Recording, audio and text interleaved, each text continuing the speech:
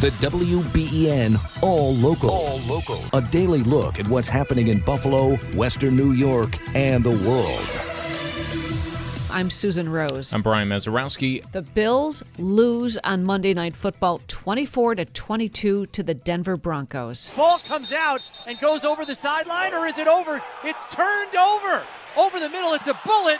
It's off the hands of Gabe Davis and intercepted by Justin Simmons. Back to pass, has time, fires down the left sideline, and it's picked off. 10 seconds, 9 seconds, 8. Here's the snap, hold is down, kick is on the way. There's a flag on the play, and it's no good. What's the flag? 12 men on defense, 5-yard penalty, still fourth down. So the field goal was no good, but it's negated by 12 men on the field. Kick is up, and it is good. At the gun, the Denver Broncos have won here in Buffalo. Whoa. So what went wrong at the end of the game? You heard it there. Game was won, and it was lost. Little flag on the field. Here's head coach Sean McDermott. We practiced 2 or 3 times that this week, the substitution from dime to field goal block, and at the end of the day, we didn't execute it, so it's inexcusable. Josh Allen, what's next? Things aren't going great. You know they're not going great. You got to rely on the men in this locker room and the leaders in this locker room, and got to play better football. Yeah, I'm still confident, but it's no secret the clock's ticking. Got to have some urgency now. You know they're not going great when everyone's kind of talking like this. Yes. And, that's how it went. Yikes. What a Bills game. And for everyone who's waking up in a couple hours, what a Bills game, right? Yeah. Bills fall to 5-5 on the season, and they have to get right back to it. No relief yet. Back at home Sunday. It's a 4:25 kickoff against the New York Jets. You know what I was thinking this morning? Remember early in the year, and we were talking to probably Sal about the schedule. Came out, the Bills are playing in London. The schedule comes out. Oh, they're playing in London, and I just assumed that every team, after they went to Europe, got a bye the next week. And Sal told us, well, that's the team's option. You don't have to take the bye the next week, and the Bills didn't. So their byes and for another couple weeks here. Right.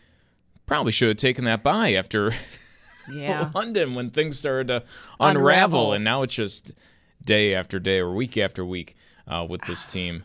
It's like they beat themselves last night. Oh, they, almost literally did with that last-second field goal. We talked with Sal. What's next with this Bill? Where should the expectations be now? Are they going to make the playoffs?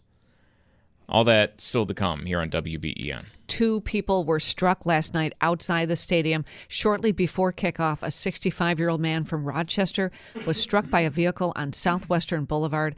A gray Toyota Camry with Indiana license plates left the scene with a damaged windshield. The victim was pronounced dead on arrival at ECMC. Multiple reports say the suspected vehicle was later found in the city of Buffalo. A second pedestrian was struck later last night around 10 o'clock near the stadium at Abbott and Miles Strip. The victim is at ECMC with serious injuries. It's 5:05 on WBEN.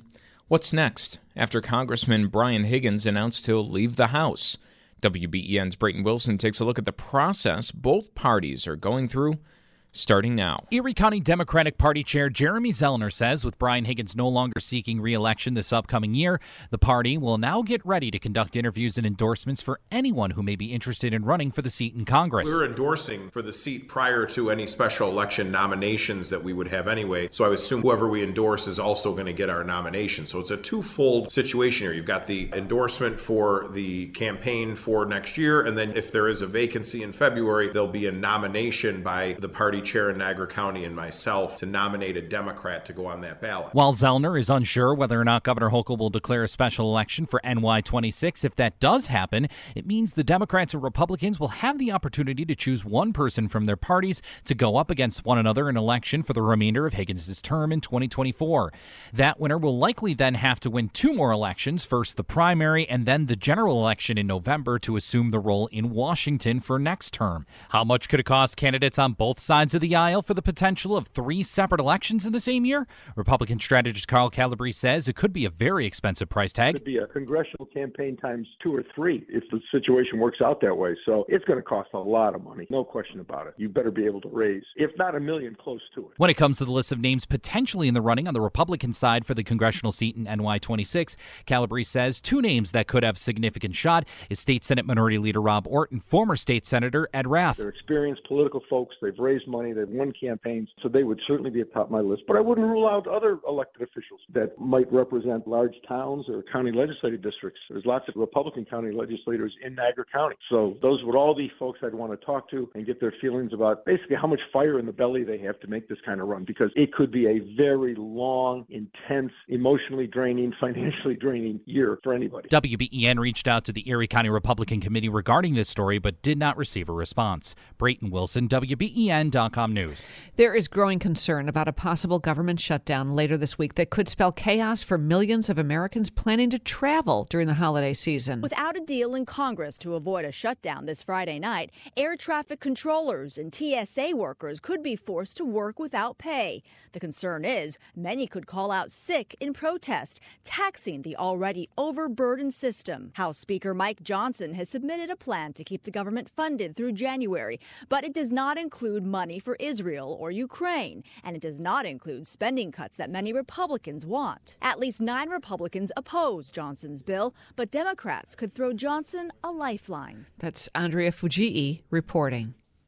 A new code of conduct adopted by the Supreme Court, the first in the court's history. The move comes in response to mounting criticism and growing questions about some of the justices' ethics. Justices Clarence Thomas and Sonia Sotomayor are among those who've been in the spotlight recently. Thomas for his financial ties to a Texas billionaire and Republican megadonor, and Sotomayor for allegedly using court staff to plan a book tour. Justice Alito also came under fire, accused of not reporting a luxury vacation on a private jet. All right, well, since those complaints, now you have this new code of conduct that's Derek Dennis. That code does not include a mechanism for enforcement, which is generally important when you have a list of rules. And the Beatles are making some news on the charts with the band's final song. For the first time in 27 years, the Beatles are in the top 10. The song Now and Then debuts at number 7 on the Billboard Hot 100 singles chart. Last time the group was in the top 10 was 1996 with the song Free as a Bird. That's the longest gap between top 10s, and it extends the Beatles' record for the most top 10s by a group and the most Hot 100 entries by an act other than the cast of the TV show Glee. The Beatles have 72 top 100s. Glee has 207. Jason Nathanson, ABC News, Hollywood. Have you heard the Beatles song? Yeah. It's all right. Yeah, I'm okay with it. It's not like it doesn't hit you over the head. It's what we always talk about, right? There's a reason this was an unreleased demo back in the day. You know, that's you can dress it up however you want, right. But it's still going to be that. It was a work in progress probably at the time. Yeah. But, you know, it's always nice to have him back in the news. Your exclusive WBEN 7 weather forecast. Clouds this morning, give way to sunshine. Cooler today with temperatures in the mid-40s. Tonight's partly cloudy, overnight lows in the mid-30s.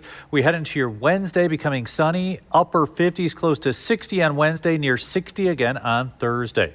With your exclusive WBEN 7 weather forecast, I'm Chief Meteorologist Aaron Minkowski. Let's head over to Jack O'Donnell. O'Donnell and Associates were looking at the vacated seat, well, I should say soon to be vacated, by Congressman Brian Higgins and what happens next. Jack, thanks for joining us. All right, now that everything's official, people are starting to line up to replace Congressman Brian Higgins, and it's interesting, and I think it would be surprising to a lot of people to see how exactly this works. This isn't going to be like a typical election with a primary where you can pick the candidate and so on and so forth. The party has a lot of power here, doesn't it? It does. Good morning. So Congressman Higgins' resignation, when it becomes effective, will mean that the governor will call a special election, and special elections are very different beasts. The local parties will choose their candidates, and there, as you mentioned, there's no primary. Now, that said, with a February resignation, depending on that day, the governor then has 10 days to call an election, call the special election. It's supposed to be between 70 and 80 days thereafter, which puts us into the early spring. So there will be a primary in June. So we may have somebody who serves in this seat who's elected for a month or 6 weeks before there is a primary. So expect a lot of TV ads and direct mail coming up. Yeah, and for someone who might be interested in getting into this race for the special election, it might not just be a special, but actually 3 elections next year, right? Because it'd be the special, the June primary, and then the November election. Absolutely. I mean, we saw this a couple of years ago after Chris Collins, gave up his seat. Congressman Jacobs at the time won a special election on the same day as the primary, and it also had a November election. Congressman Joe Morelli in nearby Rochester did the same thing just a couple of years ago as well. Now, this isn't to say that the people won't have a say, but what sort of advantage? So if the Democratic Party chooses somebody, that person presumably wins the general election because that has gone to the Democrat for many, many years now. What sort of advantage does that person who's now a sitting congressman have over anyone else who said, I want to give it another go, I didn't win the party's nomination, let me try in a primary? Well, absolutely. Anybody who is chosen, handpicked by the party bosses to win a special election, you do get a leg up by being a member of Congress, right? And running that way, people see you that way. You're on TV as a member of Congress, and it raises your stature. So it's absolutely an advantage. We're looking at a special election probably in April. Right. And there's already a presidential primary set for April 2nd in New York State. What is the chance, do you think, that the special election for Higgins' seat will be held on April 2nd? This is where it gets really interesting, and it's going to come down to what day he resigns and when the governor calls it. I think it makes a lot of sense to align the special election with the primary. Right, the taxpayers are already paying for polling inspectors and people to go out and paying for the election. So, there is some savings in doing that. There are also a whole bunch of federal rules about how close you can hold elections to each other. HAVA, the Help America Vote Act, which really went a long way towards making sure military votes were counted. Requires that there be a certain amount of time between elections, so all those votes can be counted, so a recount can happen. And so that's where it gets very interesting. It could be down to the day, whether it is in April 2nd or whether it has to be several weeks later. The process, all right, so a little confusing for people on how that special election is decided. It really is kind of up to the governor, and she can pick and choose how she sees fit. So that being said, does she work at all? Does she have an ear to the ground with the party in Erie County, the Democratic Party, and who is chosen when that decision needs to happen? Well, it is confusing. It is entirely up to the governor, but within some constitutional and some legal parameters, right? So, the governor is the leader of the Democratic Party in New York State and is from Erie County, so I'm sure she'll have those conversations. But at the same time, I think there is, there are some guide rails around that. There's also a lot of talk about Congressman George Santos, who's under several indictments here from New York's 3rd District. And there's been a lot of talk that he might not serve out his term. And as a result, there could be 2 special elections for Congress in New York State. So, a lot of factors for the governor to weigh there. Jack, what kind of money do you think it would take to run a campaign to replace Brian Higgins if this person's looking at possibly 3 elections next year. And I just read that Mark Poloncarz spent $1 million on the race for Erie County Executive. Absolutely. If these are competitive races, I mean, there are so few competitive races across the country for Congress that, you know, we could easily see $5 or $10 million spent. Now, that said, you know, as mentioned earlier, this seat has a lot of Democrats in it. Just the way that, like the Langworthy seat has a lot of Republicans in it. And so the gerrymandering of these districts makes it less likely that it is a competitive general election, but a lot of that comes down to who's picked and who's running and who can make a race out of it. The people who are kind of lining up right now, lots of names being thrown out, among them really top 3, as we've talked about here. State Senator Tim Kennedy, Mark Poloncarz, who just won re-election for Erie County Executive, Buffalo Mayor Byron Brown. Do you see anyone outside of those big 3 names that we're not talking about be kind of a dark horse candidate here?